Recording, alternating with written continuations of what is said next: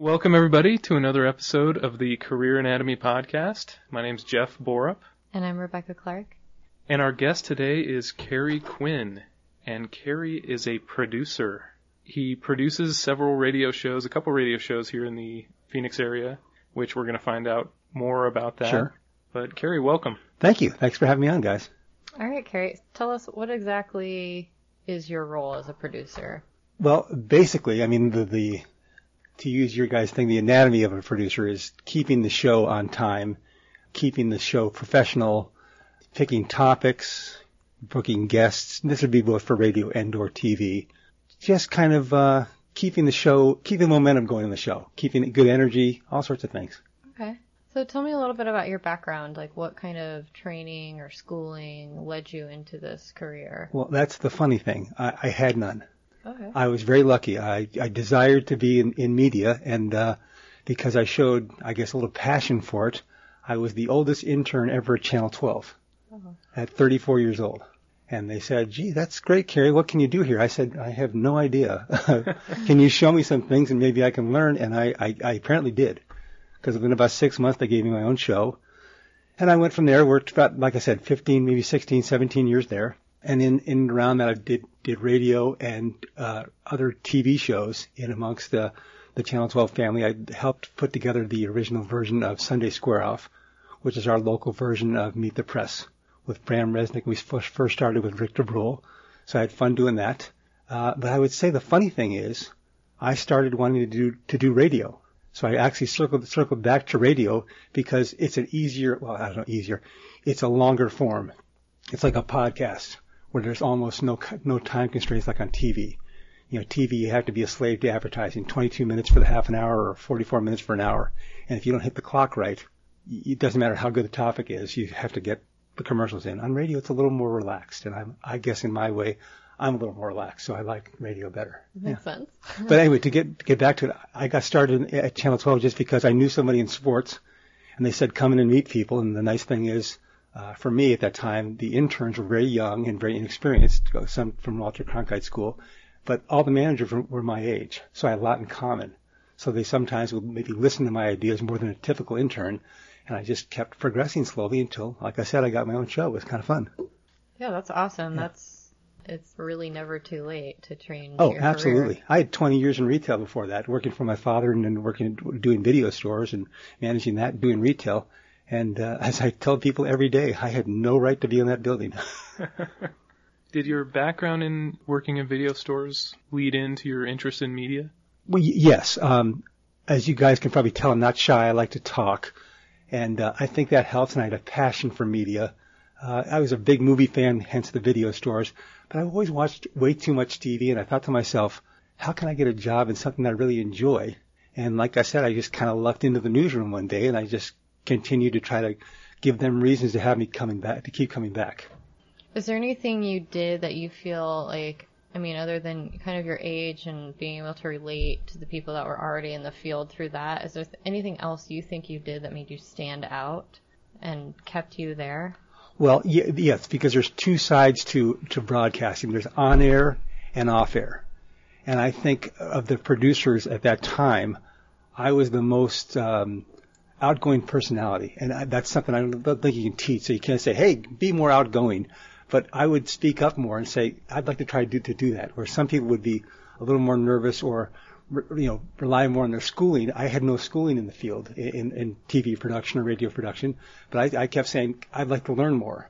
So as I did that, I took on things that I thought I could accomplish and was lucky enough to be continually given other projects to do, and for the most part, did them all right, pretty well.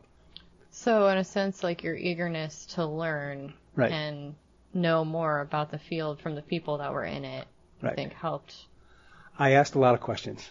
Sometimes, questions that weren't being asked because I didn't come from just media with the blinders on. I came from other things. I'd done other things in my life, run other businesses, worked for my father in retail, and I asked questions that a lot of people were not asking. Even people that had been in the business for a while, because they were so focused on media and things. I was just focused on, gosh, why do we do that? And people, oh, I'm not sure. Okay, well, maybe we shouldn't, or maybe we should expand on it. So. Yeah, I think why is my favorite question ever. Right. Did you find it to be an environment of there were bad questions to ask, or was it generally accepting, even despite your lack of industry experience, etc., that they were kind of receptive to your questions? Very receptive. I got into the Channel 12 newsroom at the time, if you can imagine this, when they had just changed from typewriters to computers. So I saw a little bit of everything. I saw a lot of old school things and a lot of things that were trying to be new school. And at the time, they've separated since, but Gannett owned Channel 12, and they were very kind of tied up with the newspaper. And we were trying to build a separate branding for that, to just be the TV station by itself more. And because I was a little more, I don't know, media savvy or just not so focused on the journalistic side of things, I asked, like you said, Jeff, other questions that were more pertaining to grabbing viewers necessarily than doing things as Walter Cronkite would do, which was great in 1980, but not so good in 1995. So it seems very little relevant, specific background experience. You dive in head first, get an internship. Was this a paid Not at all, position? No. Completely voluntary. I did it for the summer, exactly. Yeah. Was there a specific aspect of media that you were interested in particular? At the time, I thought I could be a sports reporter, sports anchor. I thought I could jump in, and within about 2 weeks, they'd put me on the air. That's how naive I went in. I thought, gosh, if Mark Curtis can do this, why can't I? Yeah. And, of course, I realized quickly why I couldn't, so, yeah. I can grow a cool mustache. Exactly, yeah. So where did it go from there? How did you end up getting your own show? Well, okay, so mostly desire and the continually asking questions. I started out as a editor, a videotape editor. That's the first job they gave me, and they saw something in me as far as writing skills, which I was stunned by, because when they first gave me my first writing assignment, I thought, okay, they're going to now realize I have no right to be here. They're going to see my writing and say, oh, your writing's good. You obviously listen to a lot of TV and radio. You know how we format things. Great. That was easy. Gosh, what do I need to do next?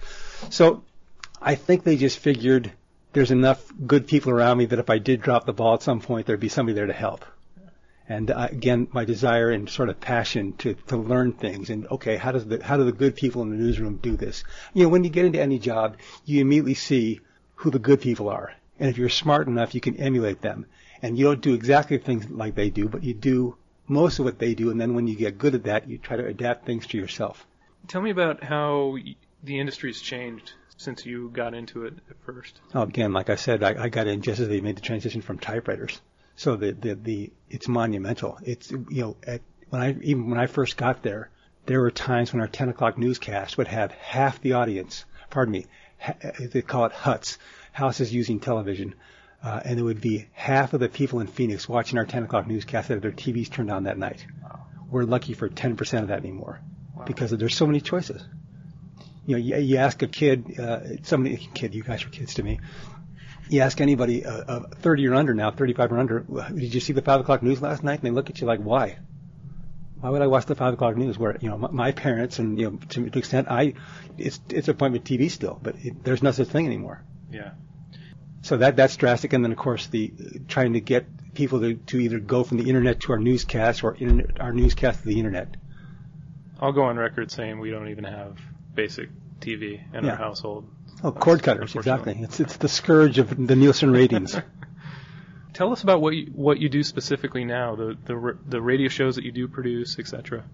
Well, it's that we just talked about the scourge of the Nielsen ratings. The scourge of every producer is so great to have a good show. Like, you guys will be done with this, fantastic. Boy, that's another good one in the can. And then you start with it's like the blank page for the writer. You have a blank rundown that you look at every week, and you need to fill that up, whether it be an hour for my car show on KTR or 2 hours on Bunker to Bunker. And you need to fill that up with, you know, sound bites, topical stories, or guests. And that's something you have to do starting the moment the show's over. Or you maybe even think, you know, a week or two ahead trying to plan things. I send out, it's like a sales job. You know, the formula for a good salesperson is you make 10 phone calls, you get 7 contacts, and 3 sales, hopefully, is the old formula. Well, for me, it's the same thing. If I'm trying to get a guest, you know, I might take a couple of texts or 3 or 4 emails or a couple of phone calls to finally get contact with the person. And then, can you come on my show? I can't come this week, but I can come next. Well, next week doesn't work.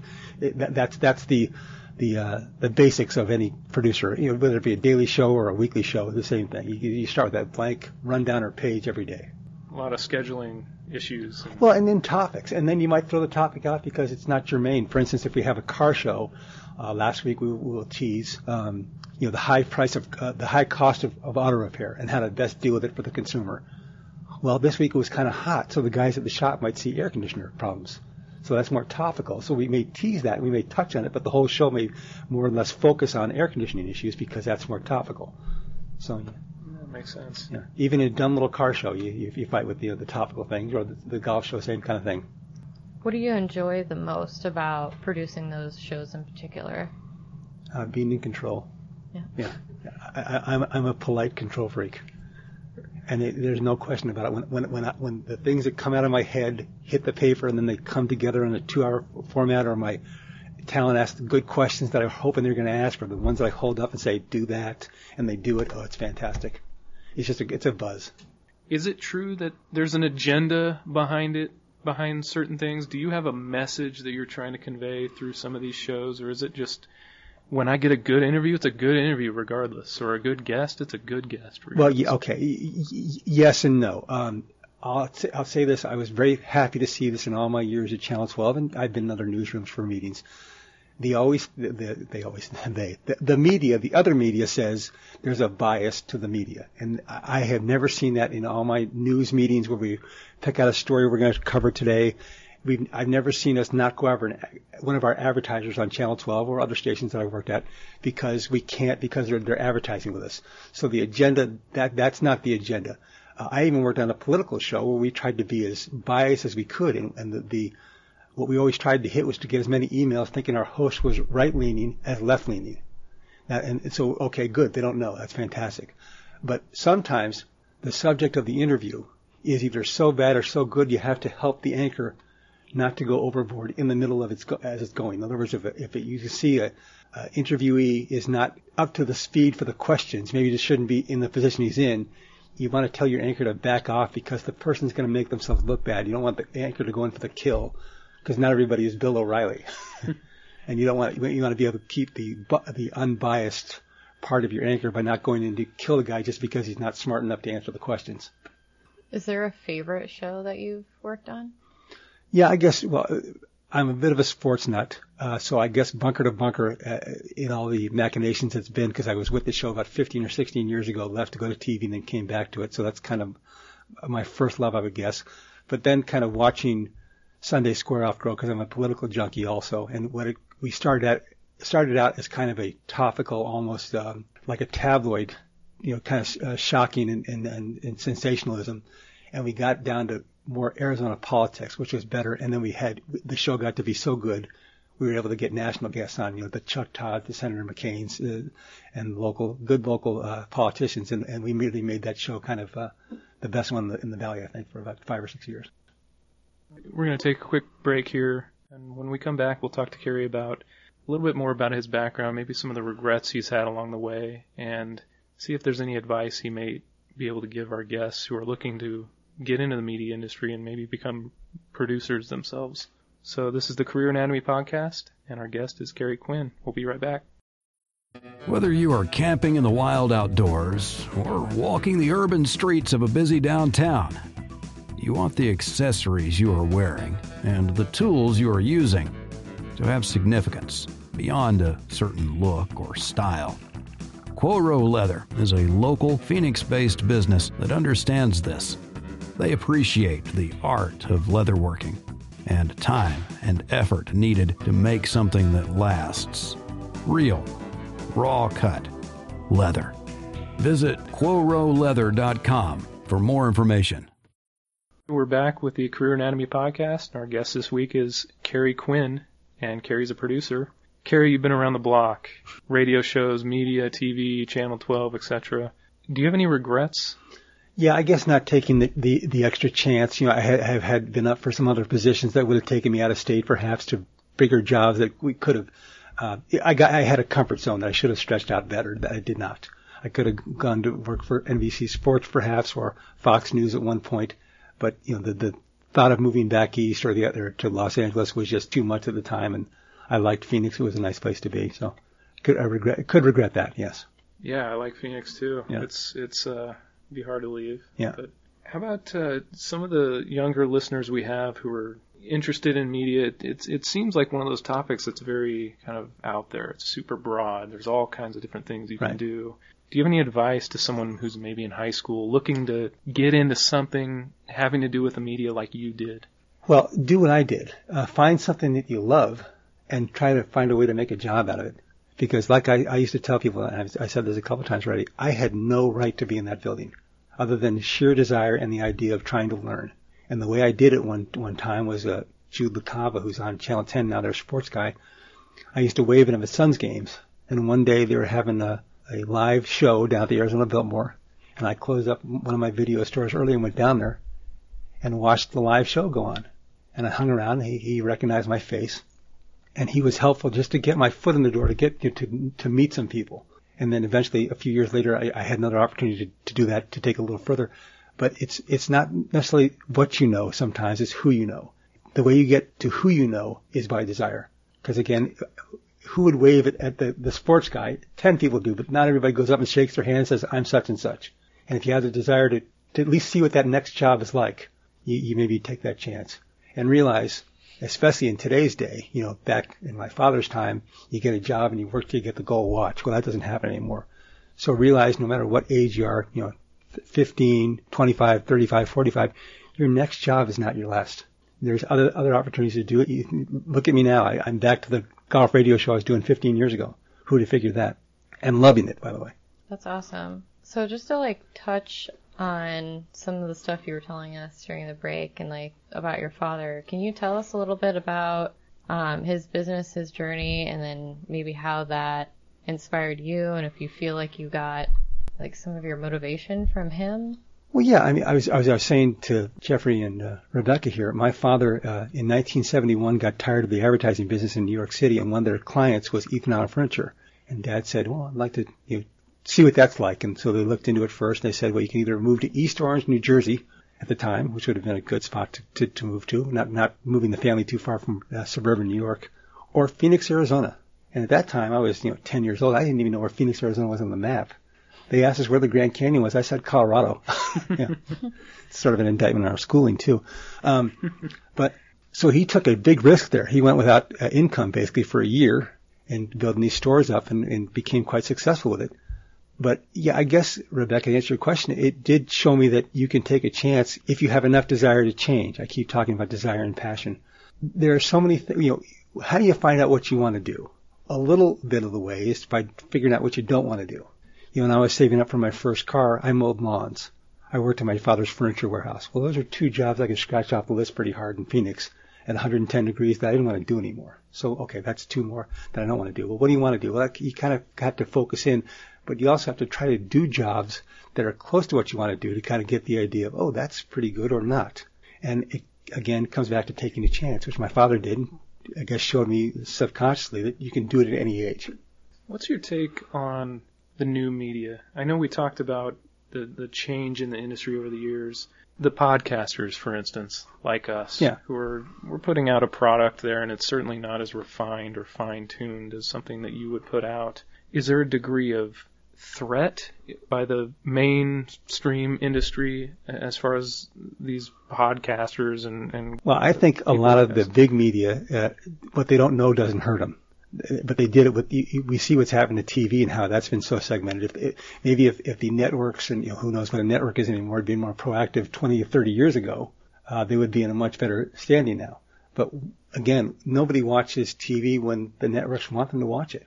It's all streaming or DVR or a podcast. You can get anything you want anytime you want it. Now, as I see the problem being a bit of a journalist, not as hardcore as most of the people I worked with, is you question sometimes what the headline is. How much research was done, because even in the Channel 12 newsroom, the resources have, or any newsroom in the Valley, any newsroom in America, the resources have shrunk. You don't send out a photographer and a live truck and a reporter or two. You send out one person that does it all now. So you may, not in the bigger newsrooms, but in the podcast world, you question perhaps the legitimacy of a story. But if it gets a click on, that's better advertising dollars for that podcaster or that website. Yeah. If you could give us, our little podcast here, some just raw, hard advice, what would you tell us? Well, how can I say it? I guess to be as topical as possible, but that's hard to determine what's topical. You know, what makes something that somebody wants to see. Geez, if we could do that, we wouldn't be sitting here. We'd be running one of these networks that doesn't exist anymore.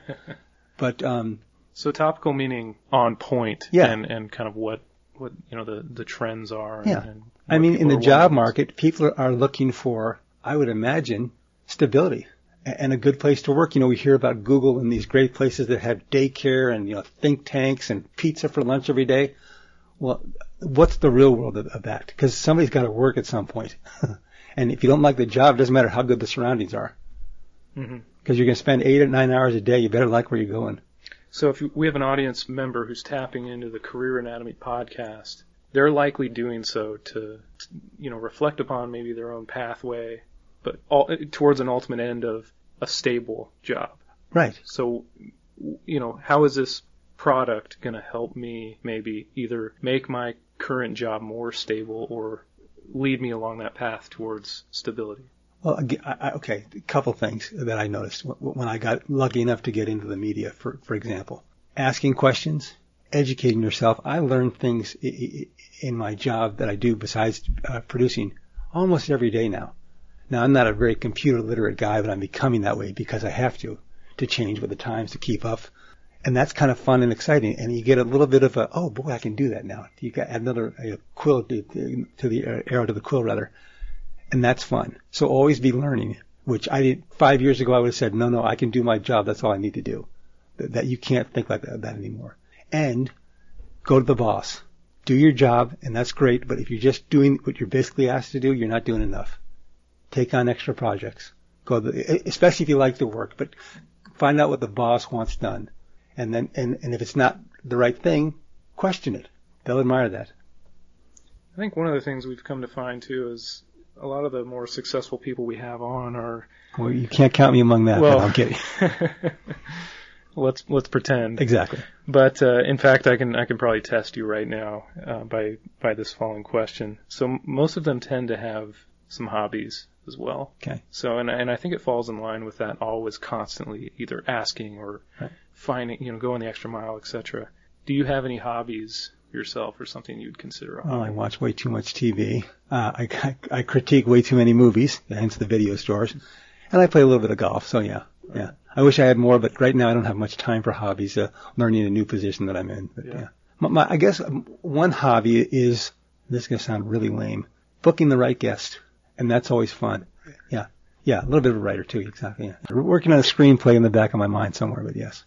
Do you feel lucky to be in your position? I do. I've had opportunities to meet some of the heroes of my industry, shall we say, get the interviews that I'd like to have, meet some people that I shouldn't have been able to meet if I worked at the video store still. I had a nice sit down with Charles Barkley years ago. Got to meet John McCain on a couple of occasions. Most of the politicians that have come through Arizona, I've had a chance to meet just on the set at Sunday Square Off, and had a chance to do a 20-minute sit down with my comic hero, Billy Crystal. And working for NBC Golf at one of the U.S. Opens, I got to sit in the booth for an hour with Bob Costas. So that checked a couple of boxes for me. Yeah, he's. I think, if I'm not mistaken, I think he's a Syracuse guy. Oh yes, definitely, yes. Guy, and I know it's a huge media school and broadcasting school. A lot of the guys on the air in Phoenix are Syracuse guys. Yeah. John Bloom and Larry Gatos. I know when I was going to law school there, Shaquille O'Neal was there for a little stint. Yeah. Because he was just transitioning into the media. Exactly. All right. Well, Kerry, you've been an amazing guest. You're an amazing person. Very interesting to hear your story and where you've been. And I hope this, you know, a little taste of your personality and where you've been and your tenacity and passion for what you do helps maybe some of these younger listeners who are looking to get into the media. It's a lot of fun. It's funny. The last group of interns that I was with, I left Channel 12 a few years back. I see some of them that were interns for my shows or our shows on Channel 12 that are now on air at Channel 15, Channel 5. So it can happen that quickly. So if you really like it and it's your dream to work in media, go for it. Kerry, thanks for being here. Thanks for having me. And thanks everybody for listening.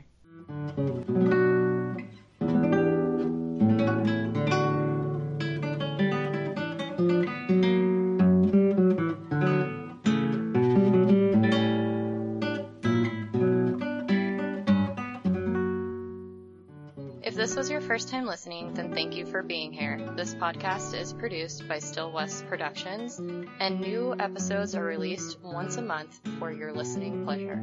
Show notes and ideas originate from our blog, and links can be found on our website at www.careeranatomy.com. You can also follow us on Twitter at the handle @CareerAnatomy. The views expressed on this podcast are ours alone and are in no way an implicit nor direct reflection of the views of our employers. We hope our discussions motivate you to jumpstart your own career research and develop your own opinion on these professions and how to achieve success in your field. Thank you for listening. And we'll see you next time.